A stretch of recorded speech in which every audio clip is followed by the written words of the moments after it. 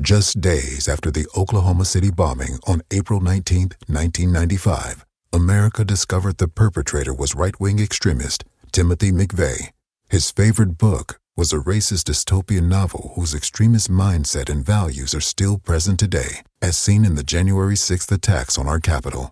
The Homegrown OKC podcast, hosted by Jeffrey Toobin and based on his book, unpacks the tragic Oklahoma City bombing and how the event still ripples and calls for political violence. Each episode follows the story of McVeigh, a decorated Army veteran who became consumed with rage and went underground, building a bomb that killed 168 people and destroyed more than 50 blocks of Oklahoma City. The Homegrown OKC podcast is about better understanding the political environment in our country right now. To listen, search for Homegrown OKC in your podcast app. That's Homegrown OKC.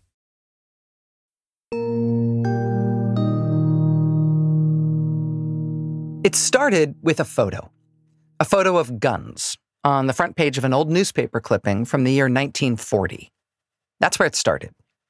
But things really got cooking with the kind of phone call that makes your stomach flip over. I got a phone call from the declassification unit. It's always a little bit chilling to show up to your apartment and have a voicemail from the FBI on the other end of the line. That's Charles Gallagher, back when he was a sophomore in college, years before he got that stomach-flipping call from the FBI. He was struggling with a research paper that was coming due for a class he was taking on national security. He didn't have a topic for his paper. He couldn't figure out what he wanted to write about. So he just started flipping through old newspapers looking for inspiration. And what he found, it just leapt off the page for him. One of the front pages in January of 1940 was of young men carrying what seemed to me to be huge rifles. And it indicated that they tried to overthrow the government of the United States. And when I looked more closely at the headline, it said that they were followers of a Catholic priest from Detroit. A group of armed American men led by a Catholic priest with a plot to overthrow the government of the United States. Forgotten about and filed away in a stack of old newspapers. To a young undergraduate Charles Gallagher, this sounded serious. I mean, it sounded weird, but it seemed like maybe a serious threat to the country. Until he read past the headline. As I kept reading about the case, it seemed that the journalists at the time downplayed it. Particularly magazine journalists in writing stories about it seemed to disregard these folks as being kind of crackpots was the main term used.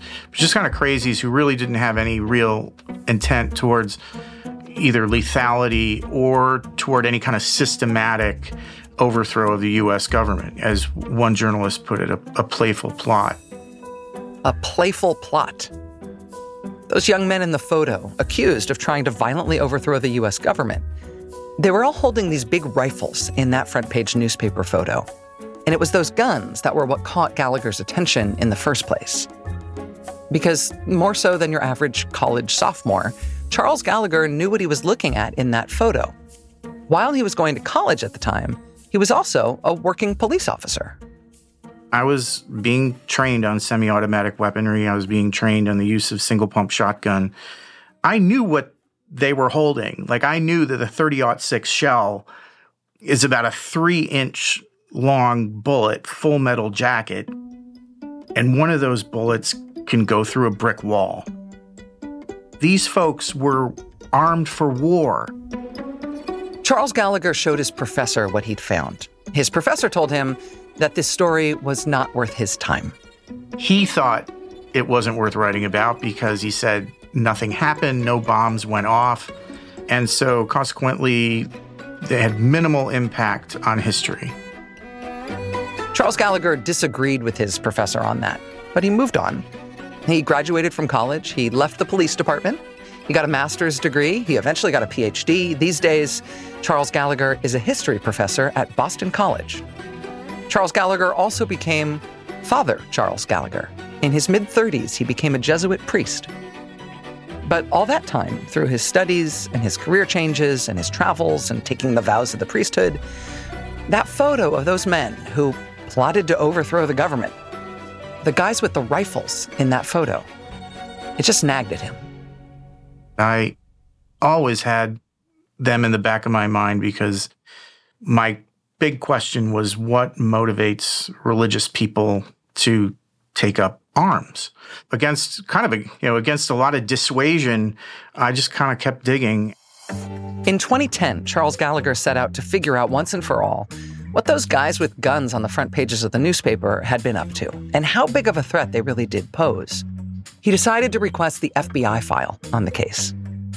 Now, you're never exactly sure what to expect when you request an FBI file, but you do expect something. In this case, he was told there was nothing. I was told by the National Archives that the FBI file did not exist. I told them that there was a case that was adjudicated through the spring and summer of 1940, and that it was one of the largest cases. It was on the front pages of all the newspapers on the East and West Coast during that period. It was a well-known case, and there had to be an FBI file. The National Archives insisted there was not a file. Those guys with the guns were pictured in the newspaper in January 1940 because something had happened. They had been arrested. They were getting put on trial in federal court. It really had been front-page news across the country. How could there not be an FBI file? Charles Gallagher wasn't buying it. So I got on a website called Reddit. Someone on Reddit had input a case number from what they said was the case from 1940. And it looked like what an FBI case number ordinarily would look like. So I copied it down. I went back to Washington, went to the National Archives, and they went through their database with that case number, and miraculously, they actually found it. They found the file. It did exist. And it was at this point in Gallagher's pursuit to pry loose that file that he got the call from the FBI. So I called them back, and then we had to negotiate 3 times to get the file released because they told me it was the third largest case file in their inventory. The file was, in fact, just massive. It was more than 2,500 pages long. That's as big as the FBI file on the Reverend Martin Luther King Jr. And what was in all those pages, it confirmed Gallagher's suspicions that those men with guns, they weren't kidding around. This was not a playful plot. That FBI file Charles Gallagher got declassified. It described in vivid, granular detail the types of military-grade weapons these guys stockpiled, the bombs these guys had made, their detailed planning to mount an armed assault to overthrow the U.S. government, and also just how close these guys came to pulling it off.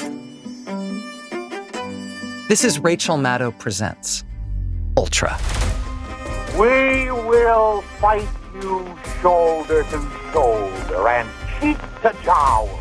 If you look at how they were constructing the bombs and what they were using to construct the bombs, what they were planning was quite lethal in nature. Rest assured, we'll fight you and we'll win. I seem to think that we came kind of like a hair's breadth away from the triggers being pulled and the buttons being pushed on those bombs.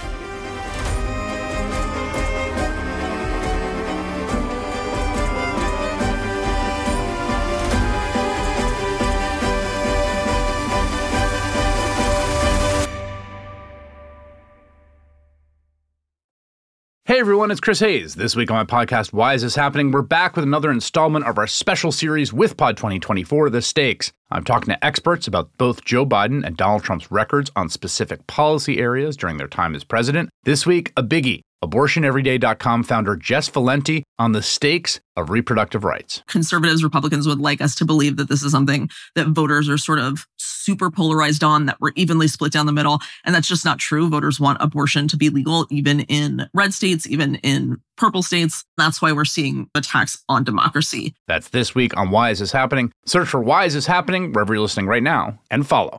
Here on MSNBC, we are staying on top of several fast-moving stories. Today's news requires more facts. A new report finds the climate crisis is getting much worse. More context. We are seeing record numbers of people crossing into the United States just in the southern border. And more ground covered. The mission will continue to carry out regime change in the Gaza Strip. The world's never been harder to understand. That's why it's never been more important to try. MSNBC. Understand more.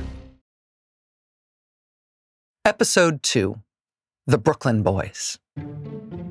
It was 1940 when Senator Ernest Lundeen died in a mysterious plane crash, with 2 FBI employees and a Justice Department prosecutor on board that plane with him. In the wake of the crash, there were these explosive reports that the senator had been engaged in a scheme with an agent of the Hitler government to distribute Nazi propaganda in the United States, through the Congress and through the U.S. Senate. A speech written for him by a Nazi agent was found by the FBI, along with the senator's remains, in the field where his plane went down outside D.C. The Justice Department would soon reveal in court that the Nazi propaganda scheme the senator had been involved in was the subject of a big, ongoing, widening federal criminal investigation. The Justice Department had a tiger by the tail with that investigation. Powerful elected officials in Washington, helping the Hitler government operate inside the United States, targeting the American people with disinformation, taking money to do it. This was really something. But the exact nature of the threat, just how dangerous the situation was for the United States, and how well-equipped the government was to contend with the threat, that had started coming into sharper focus before Lundeen's plane crash.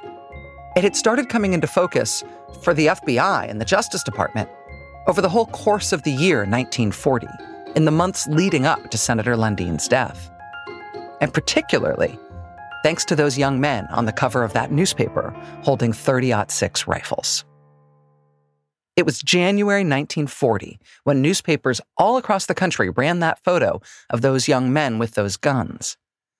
And as strange as it was that the Ernest Lundeen scandal broke into the open because of a plane crash in Virginia, this one started somewhere even more unexpected.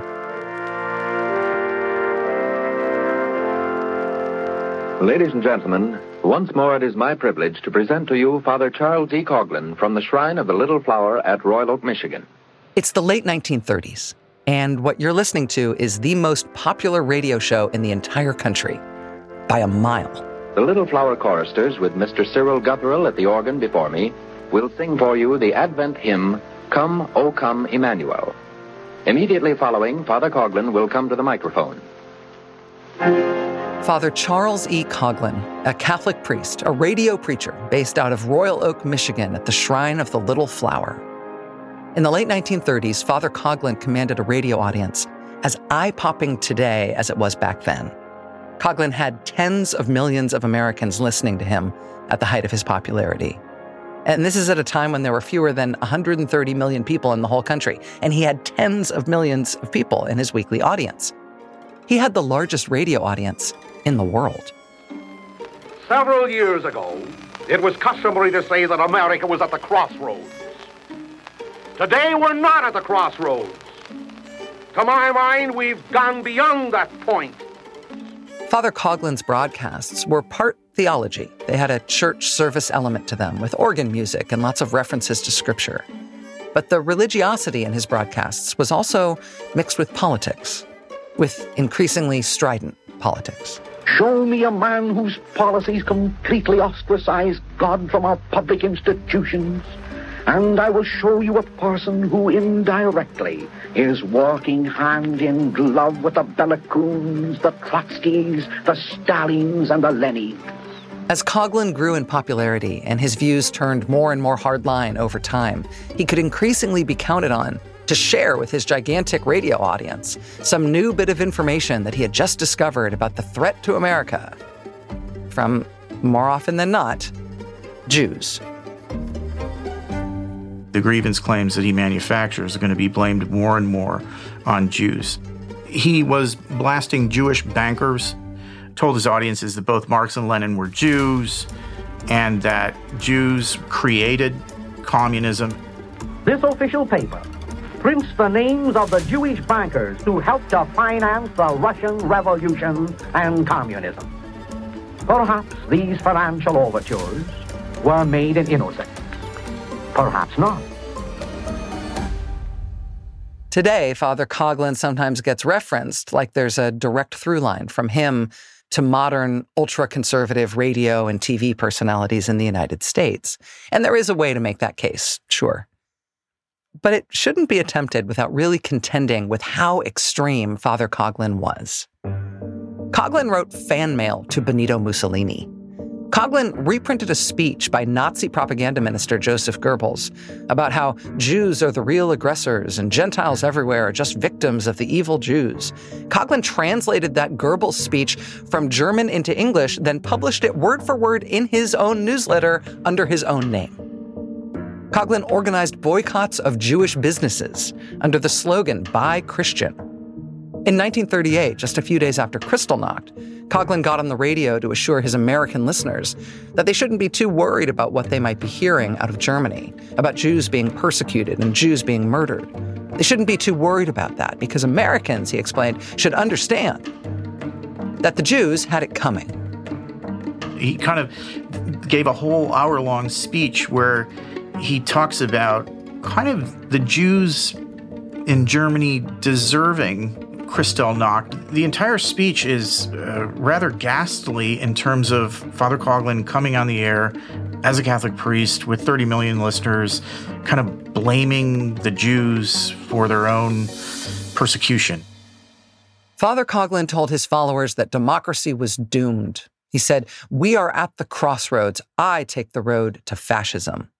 Father Coughlin spent every Sunday on the radio encouraging his listeners to feel attacked and put upon by unseen forces, to admire fascism and fascist leaders, to see democracy as a failure, to hate and fear the supposed worldwide menace of the Jews. But he went beyond just preaching about it. He also told his audience of millions to turn that talk into action. We will fight you shoulder to shoulder and cheek to jowl. Rest assured, we'll fight you and we'll win. By 1938, Father Charles Coughlin, the most listened to media figure in the whole country, called for the creation of a militia to pursue his aims. He called it the Christian Front. The Christian Front is no longer a dream. It is a reality in America. A reality that grows stronger, more courageous, and more determined under the threat of your ideological invasion. Call it inflammatory if you will. It is inflammatory. Every group in every city in every state must be marshaled. The Christian Front organization is not a debating society. It is an action society. Coughlin told his listeners units of the Christian Front have formed and are forming in New York City and elsewhere. And it wasn't just bluster. Father Coughlin's Christian Front did soon have chapters all across the country. In Boston, they were particularly strong. The Christian Front there was led by a man named Francis Moran. Francis Moran is a Boston Irish Catholic. He and his mother listened to Father Coughlin every Sunday. And in 1936, Father Coughlin came through Boston, and Moran met with him.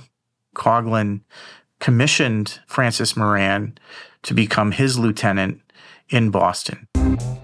Francis Moran was a trained salesman. By all accounts, he was kind of a charismatic guy. He was definitely a fervent, true believer. He quickly got to work organizing Christian Front rallies across the city, massive ones. Father Coughlin already had a huge radio audience to tap into, particularly in Boston. Thousands of people would turn out for these events. He was able to get over 10,000 people, at least on 2 occasions, in the Boston arena for Christian Front meetings. And these were gala events with kind of high school bands and giant American flags and a huge stage presence. One Boston minister who was in the crowd at one of these rallies reported later to the FBI that he was concerned by what he had seen. He was concerned by the loyalty of the audience toward Father Coughlin, as well as what he described as their emotional intensity toward him. He is so deeply disturbed by what he sees. He sees high school kids chanting anti-communist chants. He sees crowds kind of geared up into a frenzy for Father Coughlin. And he writes about a 15-page memorandum to the local FBI office. And he talks about how tonight in Boston, Father Coughlin set fire to a city, and that no one knows that the fire is burning. That proverbial fire that Father Coughlin had set in the city of Boston through Francis Moran, it was spreading uncontrolled all across the city. And that's because Francis Moran was also furthering the mission of Father Coughlin's Christian Front by bombarding that city with loads and loads of anti-Semitic propaganda. And it was propaganda with a remarkable pedigree. Francis Moran in Boston, as leader of the Christian Front, he'd managed to get his hands on thousands and thousands of copies of propaganda literature that had been produced and paid for by the Hitler government in Berlin. Through his kind of sales wizardry, he gets all of the members of the Christian Front to basically go out and push Nazi propaganda into the streets of Boston. He's very creative. He starts a raffle system about, if you buy so many books, you can be entered into a raffle, and then the winner of the raffle wins more Nazi books. Francis Moran was also, at the time, meeting regularly with the German consul, with the Hitler government's representative in Boston, and with the Nazi official in charge of paying Germany's agents in the United States. Charles Gallagher's own scholarship unearthed evidence that the Christian Front's finances were bolstered by the Hitler government. Francis Moran called publicly for the confiscation of Jewish property in the United States. He told Christian Front rallies that President Roosevelt was a secret Jew. He called him Mr. Rosenfeld instead of Mr. Roosevelt. He called for FDR to be removed from office by force and violence. And that wasn't just Francis Moran freelancing. Since the time of Christ, Jewish persecution only followed after Christians were first persecuted. The message of revolution, of the need to overthrow the government by force, that was in keeping with what Coughlin's Christian Front units were being told all over the country by their leader on his radio show. Coughlin insinuates President Roosevelt is Jewish. He now starts to call President Roosevelt a tyrant. That tyrannical language is not just kind of metaphor. It's got theological grounding, where if the leader is deemed tyrannical, then physical activity can be taken to remove the tyrant. And so this is where he takes the concept of the Christian Front. We can take up guns against tyrants. Father Coughlin's Christian Front militia was a nationwide operation. It was huge in Boston under Francis Moran. It was also booming in cities like Minneapolis and Philadelphia and St. Louis. But what ultimately made the Christian Front famous nationwide is what they did in the city of New York. There are paramilitarized cells who will now be outfitted with military-grade weaponry. They receive special training on how to make pipe bombs. By late 1939, early 1940, the Christian Front decide to overthrow the government of the United States. That's next.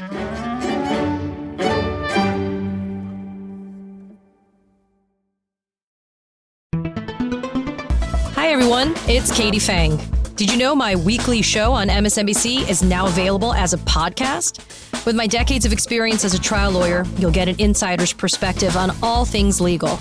At a time when politics and the law are inextricably intertwined, my guests and I break down what's next and why it matters, both inside and outside the courtroom. Search for The Katie Fang Show wherever you're listening and follow. Stay up to date on the biggest issues of the day with the MSNBC Daily newsletter. Each morning, you'll get analysis by experts you trust, video highlights from your favorite shows. 2024 is now truly the most important election in the history of our country. Previews of our podcasts and documentaries, plus written perspectives from the newsmakers themselves, all sent directly to your inbox each morning. Get the best of MSNBC all in one place. Sign up for MSNBC Daily at msnbc.com.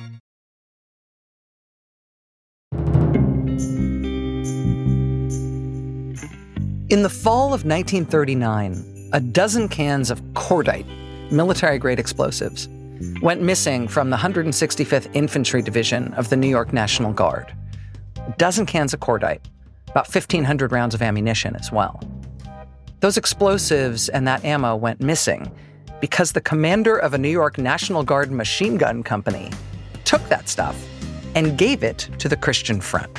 The Christian Front, by then, had started to prioritize the recruitment of new members who had military training and military connections. They decided to escalate their own military training and their own arsenal of weapons. By then, Father Coughlin's Christian Front militia had decided it was time to move beyond rallies and protests and pickets and beating up Jews in the streets. By then, they had decided it was time for them to move as an organization in a big way. By late 1939, early 1940, the Christian Front decide to overthrow the government of the United States. The Christian Front's plan to overthrow the government, later revealed in federal court, included the simultaneous assassination of a dozen sitting members of Congress, simultaneous bombings of government targets and sensitive targets designed to cause outrage and panic, violent reprisals, the military being called in, invoking emergency powers, ultimately the toppling of the democratic government, replacing it with an authoritarian one, with the Christian Front in the lead, taking power by violence, holding power by force. There are a couple of members of the Christian Front who are adept at bomb making and give rather chilling, very disturbing workshops on how to make homemade pipe bombs with powder that they are able to gather from many armories in the U.S. If you look at how they were constructing the bombs and what they were using to construct the bombs, what they were planning was quite lethal in nature. In Narrowsburg, New York, on the New York-Pennsylvania border, the Christian Front set up a paramilitary training center. They're doing stationary target practice, but they're also doing military rushes where they take their weapons and they advance anywhere from 12 to 15 yards at a time, drop down on the ground, fire the weapons from the prone position, then up again, reload, rush about 10 to 15 yards further, drop quickly to the ground, fire at the prone position, and then kind of repeat after that. Charles Gallagher's scholarship on the Christian Front also turned up evidence that around the same time, the group managed to get access to U.S. military-issue machine guns. The rifles that the Christian Front guys held in that picture that made the front page of all the newspapers, that was one thing. Them having stolen U.S. military heavy machine guns, that was just a whole different level of threat. Yeah, so what seems to have taken place from the declassified FBI file is that in the fall of 1939, Browning automatic rifles were stolen from an armory in Waltham, Massachusetts. The Browning automatic rifle was one of the most lethal weapons of World War II. It shot 30-06 rounds at 20 rounds on full auto and could actually blast through a building. It was a large weapon, but it could be carried by a strong soldier. You could rapid fire walk it, and it would mainly just obliterate anything in its path. It was one of the most lethal weapons on the battlefield. The civilian police had no counter weapon to a BAR. Weapons like that, stolen from the U.S. military, to be used by an armed group plotting an attack on the U.S. government. That same group manufacturing bombs in quantity, stockpiling them. The FBI had been watching what the Christian Front was doing. Watching, collecting evidence. They finally decided the threat was too great. They believed the attack was imminent. The FBI believed the Christian Front was due to launch their attack on the U.S. government on January 20th. 1 week ahead of that planned attack, on January 13th, the FBI moved. I seem to think that we came kind of like a hair's breadth away from the triggers being pulled and the buttons being pushed on those bombs. The FBI decides to move on the Christian Front before they can explode their bombs. That's what they're worried about. In January 1940, it really was front-page news all over the country when the head of the FBI, J. Edgar Hoover, personally announced this roundup, this mass arrest of the Christian Front in New York. In New York, the alleged ringleaders of a fantastic Christian Front plot to overthrow the United States government by force are now behind federal bars. J. Edgar Hoover charges that they had plotted widespread terroristic activities, bombings, and anti-Semitic outbursts. 17 members of the Christian Front in New York were arrested. The majority of those arrested were either actively serving in the New York National Guard or they'd served in other branches of the military. All of them were charged with sedition, with a plot to overthrow the U.S. government by force. This is from some of the newspaper coverage from that day. A plot to overthrow the United States government with bombs and other arms, some looted from the arsenals of the Army itself, was charged tonight against individuals who were arrested and accused of conspiracy to create a revolution. The plot, Hoover said, was aimed against Jews generally and involved seizure of key government agencies such as Federal Reserve banks, post offices, and public utilities. Hoover said, quote, "The government they proposed setting up, they referred to as a dictatorship similar to Hitler's." Father Coughlin had created the Christian Front. He had recruited, deputized, personally met with the leaders of Christian Front groups in big cities, including the leader of the New York chapter, who was among those arrested, a man named John Cassidy. But in the immediate aftermath of the arrests, Father Coughlin claimed that he had no idea who these people were, never heard of them. He literally tried to argue that they might be a Christian Front, but they were not his Christian Front. As their fearless leader backpedaled and played dumb, the defendants themselves were entirely unrepentant about their actions. They mounted a defense in court that said they weren't plotting against the country. They were the most patriotic Americans imaginable. They weren't out to destroy the United States. They were out to save it. They devised this scenario to indicate to the court that the Christian Front is nothing more than a group of patriotic young American boys who are anti-communist in nature and truly American. They feel that they are doing the country a favor of purging the U.S. government from these bad actors. The trial of the Christian Front defendants began in the spring of 1940. The prosecution was led by the U.S. attorney in Brooklyn, which is where the case was being tried. But the Justice Department also brought in for the trial the head of the criminal division from Main Justice in Washington, D.C. His presence on the Brooklyn prosecution team indicated just how important this case was to the federal government, how big a priority this was. And they did have a blockbuster pile of evidence. The FBI had put an informant inside the Christian Front. They had these stockpiles of weapons that they had seized from these guys during the arrests. They had information about the group's specific plans, all the military training they'd been undergoing to prepare for it. But when the case finally went to trial, things fell apart, and pretty quickly. Prosecutors were blamed for not appreciating, not factoring into their jury presentation just how favorably the Christian Front was viewed in the community where the trial was held. The local press affectionately nicknamed them the Brooklyn Boys. The local Catholic Church supported them loudly. Nobody who was Jewish was allowed to sit on the jury.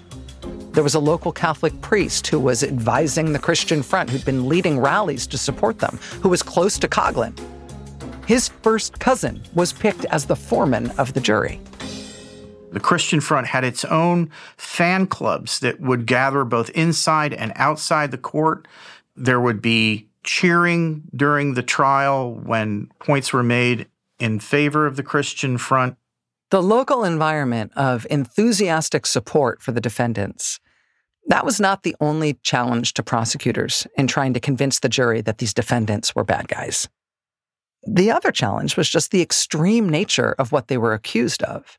The plot that prosecutors laid out was increasingly seen by the public and presumably the jury as just too much to believe.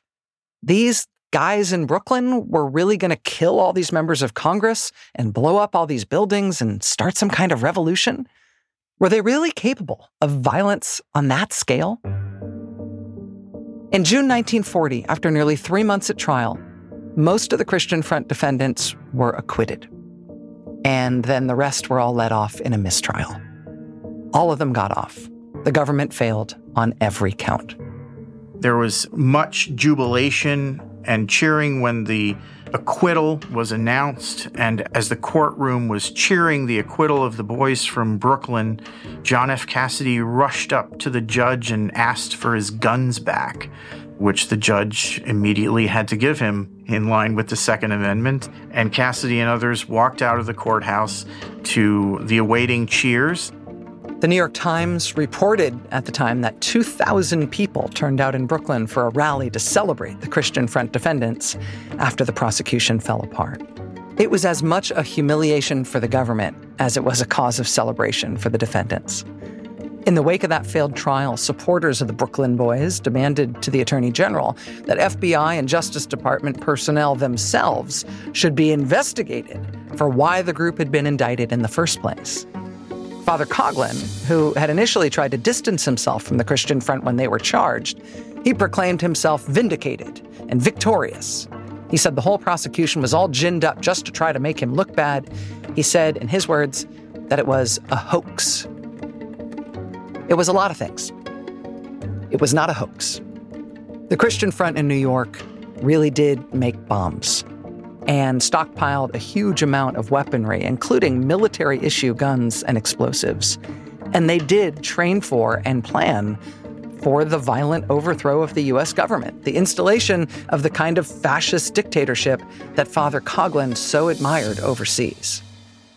The good news is that the arrests of the New York Christian Fronters in 1940, that may have stopped them from going ahead with their attack plan. But the prosecution itself really was an abject failure. After the Christian Front defendants all walked, the federal government, in the wake of that trial, they were facing this brand new reality. The threat of actual violence from ultra-right groups, some getting support from the Hitler government abroad. The rise of an anti-democratic, violent movement on the right here that was well-organized, well-supported, well-armed. It was a real thing. And it wasn't just coming from this group of guys in Brooklyn, this ex-salesman in Boston, the radio priest in Detroit. What the U.S. government knew by then was that the Hitler government in Berlin was also running some kind of significant operation from the very center of American democracy itself. Senator Ernest Lundeen reported killed today in the crash of a Pennsylvania Central Airlines plane. It was just a few weeks after that failed prosecution of the Christian Front that Minnesota Senator Ernest Lundeen died in that mysterious plane crash. So at that point, the government had just failed to put a group of guys behind bars who were plotting to violently overthrow our democratic system.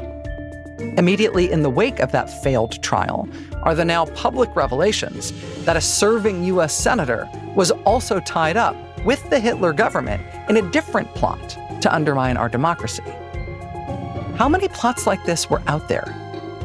And were they connected? By the time the government, the Justice Department, had started asking those crucial questions, it was too late.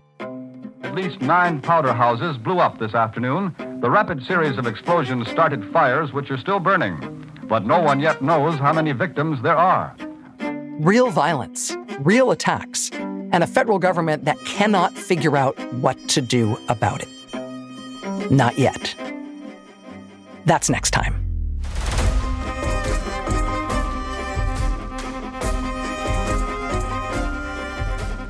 Rachel Maddow Presents Ultra is a production of MSNBC and NBC News. This episode was written by myself, Mike Yarvitz, and Kelsey Desiderio. The series is executive produced by myself and Mike Yarvitz, and it's produced by Kelsey Desiderio. Our associate producer is Jamaris Perez. Archival support from Holly Klopchin. Sound design by Tarek Fuda. Our technical director is Bryson Barnes. Our senior executive producers are Corey Nazo and Laura Conaway. Our web producer is Will Femia. Madeline Herringer is our head of editorial. Archival radio material is from NBC News via the estimable Library of Congress, with additional sound from CBS News. Special thanks to Father Charles Gallagher, You should read his book. It's incredible. It's called Nazis of Copley Square, The Forgotten Story of the Christian Front. You can find out much more about this series. You can even see the photo of the guys with guns that so freaked out college sophomore Charles Gallagher at our website, msnbc.com/ultra. In fact, I got to say, it really hit me when I went to a Catholic retreat at a retreat house in Manhasset, Long Island, just after 9/11. And I was driving back in a taxi to get to the train station, and the taxi driver and I looked out and saw the skyline of New York, and the two Twin Towers were missing. And he started making derogatory comments about religion being kind of the effective kind of motivator for terrorism that allowed those buildings to be attacked. And I got kind of angry sitting in the back of that taxi, and I blurted out, I said, "You're wrong. Did you know that the first military or the first religiously motivated terrorist attack in the United States was put forward by Christians who armed themselves in 1940 to overthrow the government of the United States and created bombs and try to foment a revolution in the United States?" I was a little agitated.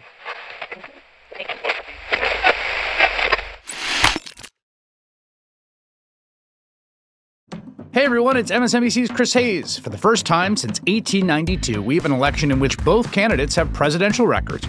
It's a chance to take a hard look at what Joe Biden and Donald Trump have actually done as president. On a special Why Is This Happening podcast series called With Pod 2024 The Stakes, I'm talking to experts about the two candidates' records on specific policy areas like immigration, taxes, climate, and more. So you know what's at stake come November. Search for Why Is This Happening and follow.